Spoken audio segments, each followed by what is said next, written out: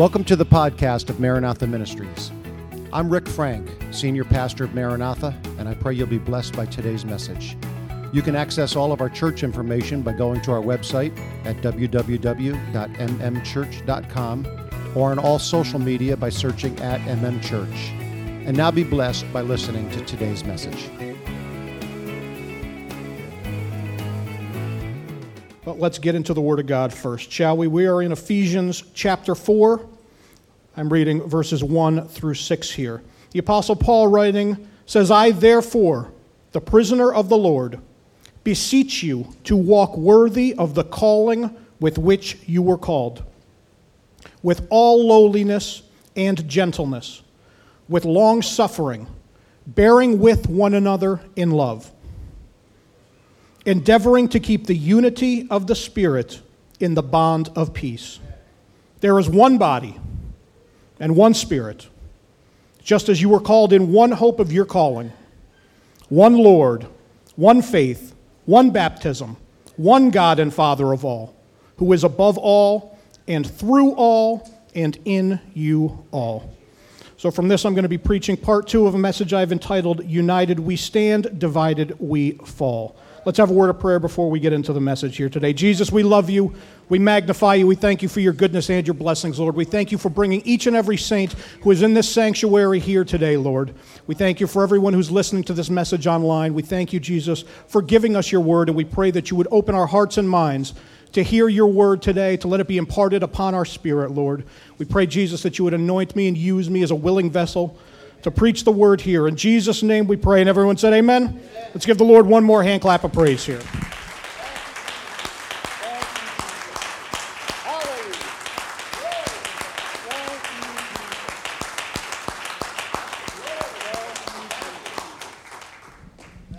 All right, so as I had said, this is part 2 of a message I started 2 weeks ago, so just to very briefly recap, I talked 2 weeks ago about the power of unity. We talked about what unity was and what unity is not. Unity is not the same thing as uniformity.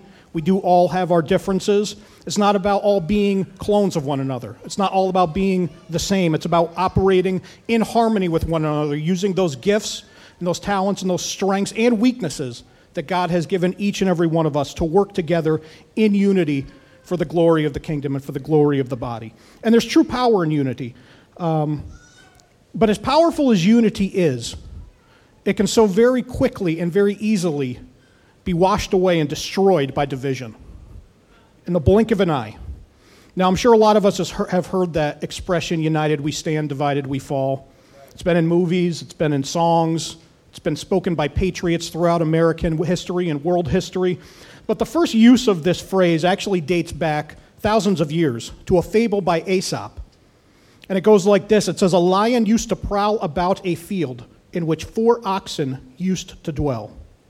Many a time he tried to attack them, but whenever he came near, they turned their tails to one another, so that whichever way he approached them, he was met by the horns of one of them. At last, however, they fell a-quarreling among themselves, and each went off to pasture alone in a separate corner of the field. Then the lion attacked them one by one, and soon made an end of all 4. United we stand, divided we fall. So unity can very quickly be destroyed by division, and Jesus himself warns us of this. In Matthew chapter 12, verse 25, he says, every kingdom divided against itself is brought to desolation, and every city or house divided against itself will not stand. So with the dangers inherent in division, we need to be aware of where this division so often comes from, the cause of division in so many circumstances, so that we can avoid falling into those pitfalls, falling into those traps, negatively affecting the unity of the body of Christ. And so often it's our humanity, it's our carnality, it's our flesh that causes these divisions. Ephesians chapter 4, verse 3 says to endeavor to keep or maintain the unity of the Spirit. Different translations use the words keep or maintain, but whichever word they use, the concept is the same. This unity is the natural state of being Spirit-led. It's not our job to create this unity of the Spirit. It's our job to maintain it. It's our job to sustain it. And just as this is the case of the Spirit, the opposite is true of the flesh. 1 Corinthians chapter 3, verse 3 says, "For you are still carnal, For where there are envy, strife, and divisions among you, are you not carnal and behaving like mere men? So these traits, envy, strife, division, they're endemic to the flesh, endemic to our carnality. And when we talk about our flesh, our carnal nature, we're talking about those natural characteristics that come from our humanity, that aren't a result of being spirit-led, but are found in each and every one of us. Because we all have a flesh nature. We all have a spiritual nature and a flesh nature, and we continue to battle this flesh, battle this humanity, until the day that these natural bodies that we inhabit return to the dust from which we were made. The flesh is self-interested, and that's probably the biggest hallmark of the flesh. It wants what it wants it now, and it doesn't really care about anything else. If we look at this word that is translated carnal in 1 Corinthians, it's sarkikos, and it means under the control of the animal appetites.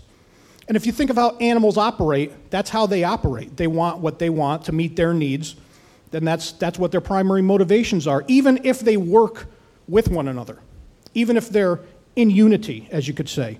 Wolves will hunt in a pack, different animals will hunt in a pack, but the reason they're hunting in a pack is to make sure that there's food in their belly. They're not working towards some higher calling. They're not working towards some altruistic motive. They may be working together, but the motivation behind that so-called unity is self-satisfaction, is self-gratification. And so often it's the same in the world when you see unity, because we do see examples of unity in the world. We see examples of unity outside the church. We see a great example of this in Genesis chapter 11, when man assembled on the plains of Shinar to build the Tower of Babel. And it says here, they were not acting in submission to God. They were acting to make a name for themselves. So even though they were working together, they were working in unity, this unity wasn't of God. This unity was of the flesh. And the problem with this self-centeredness, this self-focused nature of the flesh and the unity that comes from it is it never lasts forever. Because you see these self-centeredness, the selfish ambition, it leads to things like envy, like boasting, like jealousy, like contentions. And then these generally evolve into things like strife, resentment, offense. How many times do you see that in a group of people? Always. You always see it. And when this offense, this strife, this resentment is allowed to fester and continue, it ends up destroying unity from within. James chapter 3, verse 16 says, "For where jealousy and selfish ambition exist, there will be disorder and every vile practice." There will be disorder. It is inevitable. So we need to make sure that we don't succumb to the draw of the flesh, those calls of our carnal nature to act with self-centeredness. Instead, we need to strive to follow the example that Christ gave us, because he gave us a blueprint to follow. In Ephesians chapter 4, verses 1 to 3, it says, "I therefore, the prisoner of the Lord, beseech you to walk worthy of the calling with which you were called, with all lowliness and gentleness, with long-suffering, bearing with one another in love, endeavoring to keep the unity of the Spirit and the bond of peace." We need to embody these traits of gentleness, lowliness, meekness, long-suffering, patience, bearing with one another in love. And if there's anybody who in the eyes of the world would have been justified in feeling prideful and feeling puffed up, it would have been Jesus. Because we're not just talking about a king here. We're talking about the King of Kings, the Lord of Lords. So in the eyes of the world, Jesus would have had a good reason to feel pretty good about himself, to act puffed up, to not act in gentleness and lowliness. But that's not what he did. He walked in absolute lowliness, absolute gentleness. He was the true embodiment of true sacrificial love. There's no better example of love and humility than we see in Jesus. Philippians chapter 2, verses 5 to 8 says, "Let this mind be in you, which was also in Christ Jesus, who being in the form of God, did not consider it robbery to be equal with God, but made himself of no reputation, taking the form of a bondservant and coming in the likeness of men. And being found in appearance as a man, he humbled himself and became obedient to the point of death, even the death of the cross." And this word that we translate to robbery here actually means to deem something a prize or something to be seized upon. So what the Apostle Paul is saying here is that Jesus didn't seize upon the fact, he didn't cling to the fact that he is God manifest in the flesh in order to avoid the suffering, the humiliation, the shame, the scorn, the pain that he knew he was going to feel. He knew it was coming. But he didn't cling to that. Instead, he made himself in the form not only of a man, but as one of the lowest possible mans you could be, a bondservant. The lowest social class besides a slave. He wasn't a wealthy landowner. He put himself at the bottom of the totem pole. And he gave us the ultimate example of humility. Because again, he knew full well what was coming. He knew full well the scorn, the shame, the pain, the anguish that he was going to experience. And he sat in the Garden of Gethsemane sorrowful and deeply distressed, the Bible says, on the eve of his crucifixion. But instead, he humbled himself and became obedient to the point of death, even the death of the cross. So there's no better example of humility, no better example of lowliness, of self-sacrifice than we see from Jesus himself. And there's also no better example of someone who would, again, in the eyes of the world, probably be justified in feeling resentful, feeling offended. Because over the span of 1 week, 7 days, Jesus went from the triumphal entry, entering the city with the crowds chanting, "Hosanna in the highest," to 7 days later, those same crowds chanting, "Let him be crucified." You want to talk about getting stabbed in the back and getting turned on. There's no better example than that. But Jesus didn't harbor a grudge. He didn't bury resentment deep within him. No, what did he say? He said, "Father, forgive them, for they do not know what they do." And listen, when those times come, when we are offended and wronged, and those times will come, I can promise you that. We are in the church, we're in the body of Christ, but the body is made up of a bunch of humans. None of us is perfect. There's going to be times when offense comes, when we feel like we're wronged, when we may wrong somebody else and not even realize we did it. So offense is going to come. But we need to resist the urge to hold on to that offense, to cling to it. We can't succumb to that. We can't refuse to forgive because somebody hasn't earned our forgiveness. They haven't done enough to deserve our forgiveness. Because the fact of the matter is there's going to be a lot of people who never, in your eyes, deserve your forgiveness.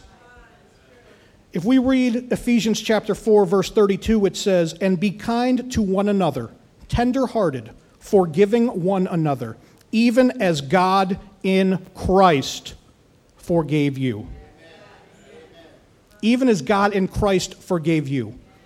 Because the fact of the matter is none of us is worthy of Christ's forgiveness.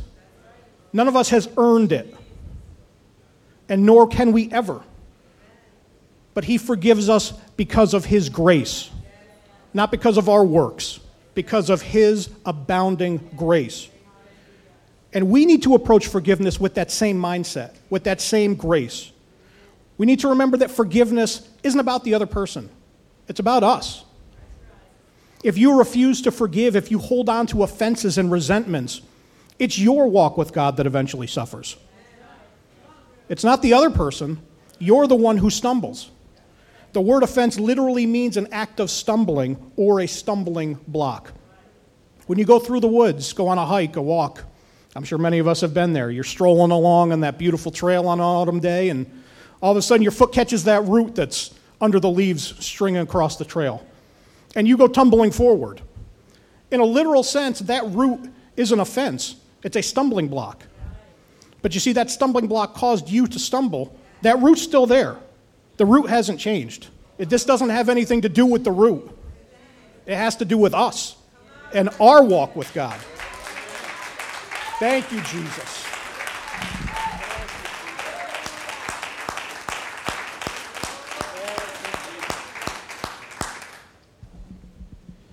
Someone once wrote that keeping an offense is like drinking a poison and then expecting someone else to die from it. Which is true, if you think about it. Keeping an offense is like drinking poison and expecting someone else to die from it. Amen. That's right. I'm not a huge social media guy, I'll be honest, but I do pop onto Twitter once in a while, I will confess. And a lot of the people I follow are pastors, evangelists, things of that nature. And there was a pastor from Pittsburgh who posted an anecdote this last week that I thought was appropriate, and I wanted to share it here because I think it really speaks to the heart of what we're talking about. And he talked about the fact that during World War II, the British Air Forces just carpet bombed continental Germany, Nazi Germany, with tens of thousands upon tens of thousands of bombs to try to bring the Nazi war machine to its heels, which thankfully they finally did. And most of these bombs exploded when they were dropped, but some of them didn't. Some of these bombs landed, they stayed active, but they didn't explode. And what happened over time, as the years went on after the war, is these bombs would sink down into the mud. They'd be covered with dirt, they'd be covered with other things, they'd be built up upon. So then if you looked at this area 5, 10, 15 years later, everything would look fine. You wouldn't see a bomb sitting there. You'd see a nice new apartment block. You'd see a beautiful grassy field, whatever it may be. But you wouldn't see a bomb sitting there. But despite the fact that everything looked fine, the reality was far from the truth. Because underneath the surface, that bomb was still ticking. It might sit there for a while. It might sit there for 15, 20, 30, 50 years, who knows how long. But eventually what happens, and we hear about this sometimes, somebody goes to dig, somebody goes to build something new, that soil is disturbed, and that bomb goes off. 50 years after the fact. Everything looked fine, nobody saw it coming. But that bomb was still sitting underneath the surface. And so often, it's the same thing with us. If we bury these offenses within us, these resentments within us, we may say we're fine. We may even trick ourselves into thinking we're fine. I know this because I've done it many times. I tell myself, no, I'm not offended. I'm over it. That doesn't bother me. And you know what? In the moment, I don't see that it's bothering me. But that bomb's under the surface, sinking a little bit lower and a little bit lower, but it's still there. And then 10 years later, something gets drudged up. That soil gets disturbed. And if we're not careful, that bomb can go off. And it ends up damaging us. It damages those around us. It damages the unity of the body. So we got to make sure that we don't allow these resentments, these offenses to sink deep within us. Now look, it's only natural to get angry in the moment. We all get angry. Anger in and of itself is not a sin. Ephesians chapter 4, verses 26 to 27. Verse 26 says, "Be angry and do not sin." So the fact that you can be angry and do not sin means that it's not the anger that's the sin. It may be how you act in anger, maybe how you react, but the anger in and of itself in the moment isn't a sin. But the Bible goes on to say two things. First, it says, "Do not let the sun go down on your wrath." In other words, get over it, and get over it pretty quickly. Don't let it sit there and fester and sink deep within you and let that resentment grow and build over time. And then it says, "Nor give place to the devil." Because you better believe that when the enemy sees somebody clinging to offense, clinging to resentment, he sees a bullseye. He sees a target. Because the enemy knows full well the power of unity in the body of Christ. And he's a purveyor of rebellion by his very nature. Lucifer was chief among the heavenly hosts, yet that wasn't enough to appease him. Yet he still exalted himself above God. Yet he still cleaved towards rebellion. He's a rebel by his very nature, and he loves to divide. That's what his attacks serve to do. They aim to divide us from God, or they aim to divide us from one another. That's what the devil wants to do. You see, there's strength in numbers. When the sheep are together in unity under the watchful eye of a shepherd, they're safe from attack. They're protected. But just like we saw in that fable that I started off with, when the oxen were together, they were fine. When they're drawn off one by one, quarreling with one another, that's when they were targets. That's when they were picked off. And it was easy pickings for the lion at that point, isolating them one by one. And it's no coincidence that the same book of Ephesians that talks about maintaining the unity of the Spirit and the bond of peace, that same book that I've quoted so many times over these 2 weeks, also talks about how we are to defend ourselves against the attacks of the enemy.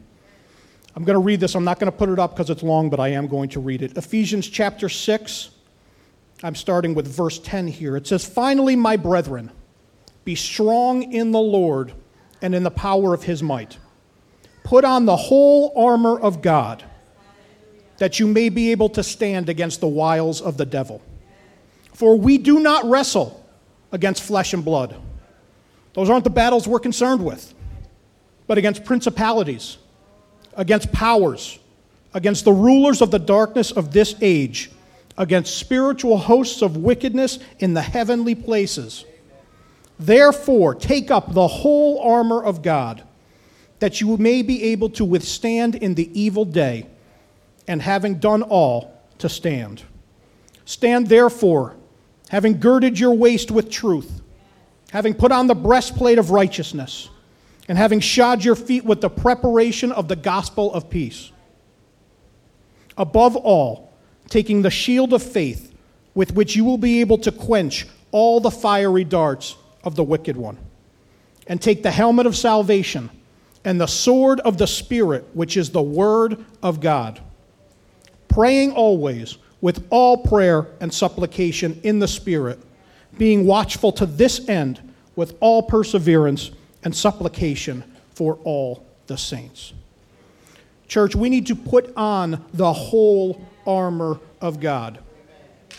And we need to make sure we put on the armor of God. Notice that Paul says that twice. We need to put it on. Because if you just leave the armor sitting on a rack in the corner of your room, it's not going to do any good. Just because you come to God doesn't mean you can kick back, put your feet up, and expect him to solve all your problems while you go on living your life the way you did yesterday. That's not the way it works. We need to clad ourselves in the armor of God. We need to put on that armor. We need to put it on.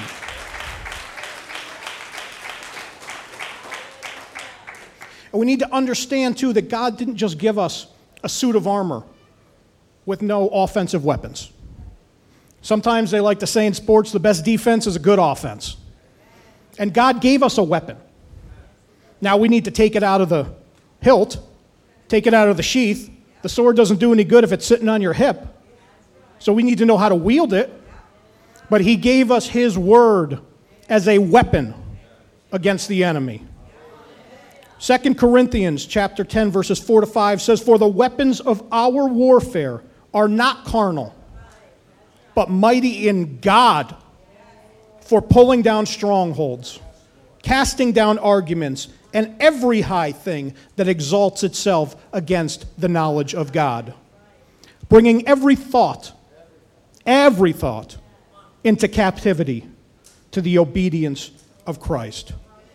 So we've got to use the word as our sword, as our weapon, because the devil is powerless against the word of God. He has no counter for the word of God. You see, the devil's a liar. He's the ultimate liar. And the word of God is the ultimate truth. And that's the best way to put a liar in their place. They can spin it however they want, but they can't argue with the truth. There's no argument against that. Thank you, Jesus.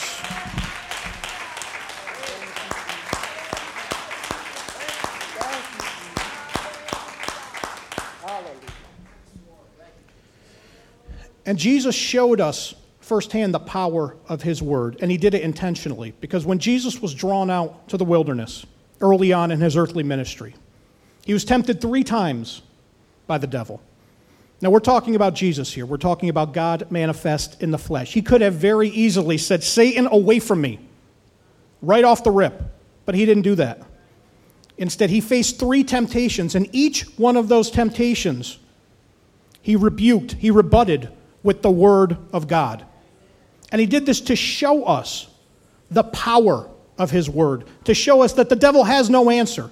He can try to spin it however he wants, but he can't light a candle to the word of God.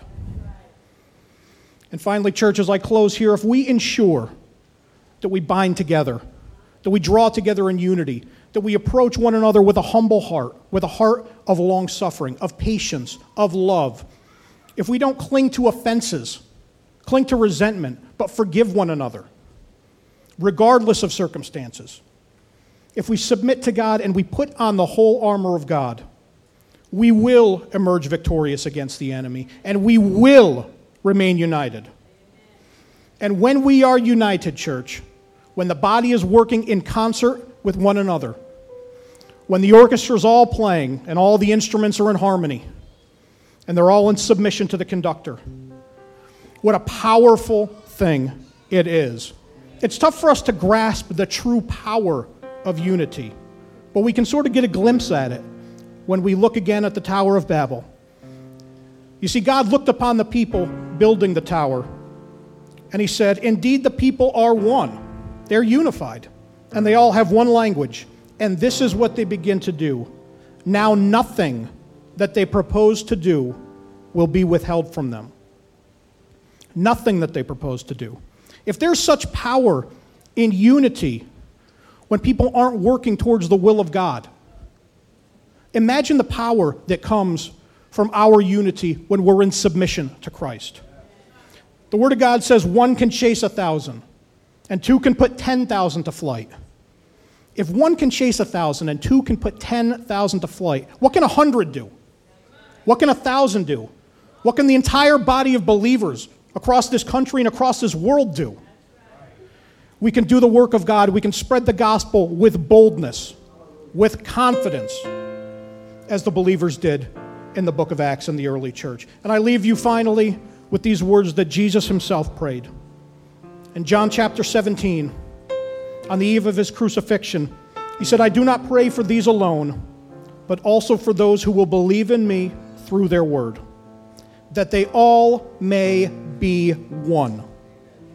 As you, Father, are in me, and I in you, that they also may be one in us, that the world may believe that you sent me.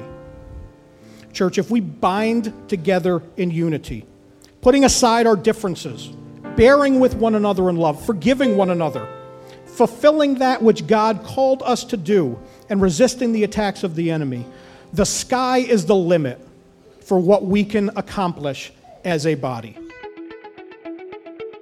Thank you for listening to the Maranatha Ministries podcast. If this message touched you, please make sure to subscribe for more sermons from Pastor Frank and the ministry team here at Maranatha, as well as follow us on our social media platforms. We are located in Schenectady, New York, and if you are in the area, we invite you to join us during our weekly Sunday service starting at 10:30 a.m. We look forward to you joining us again next week for another anointed message. Thank you, and God bless.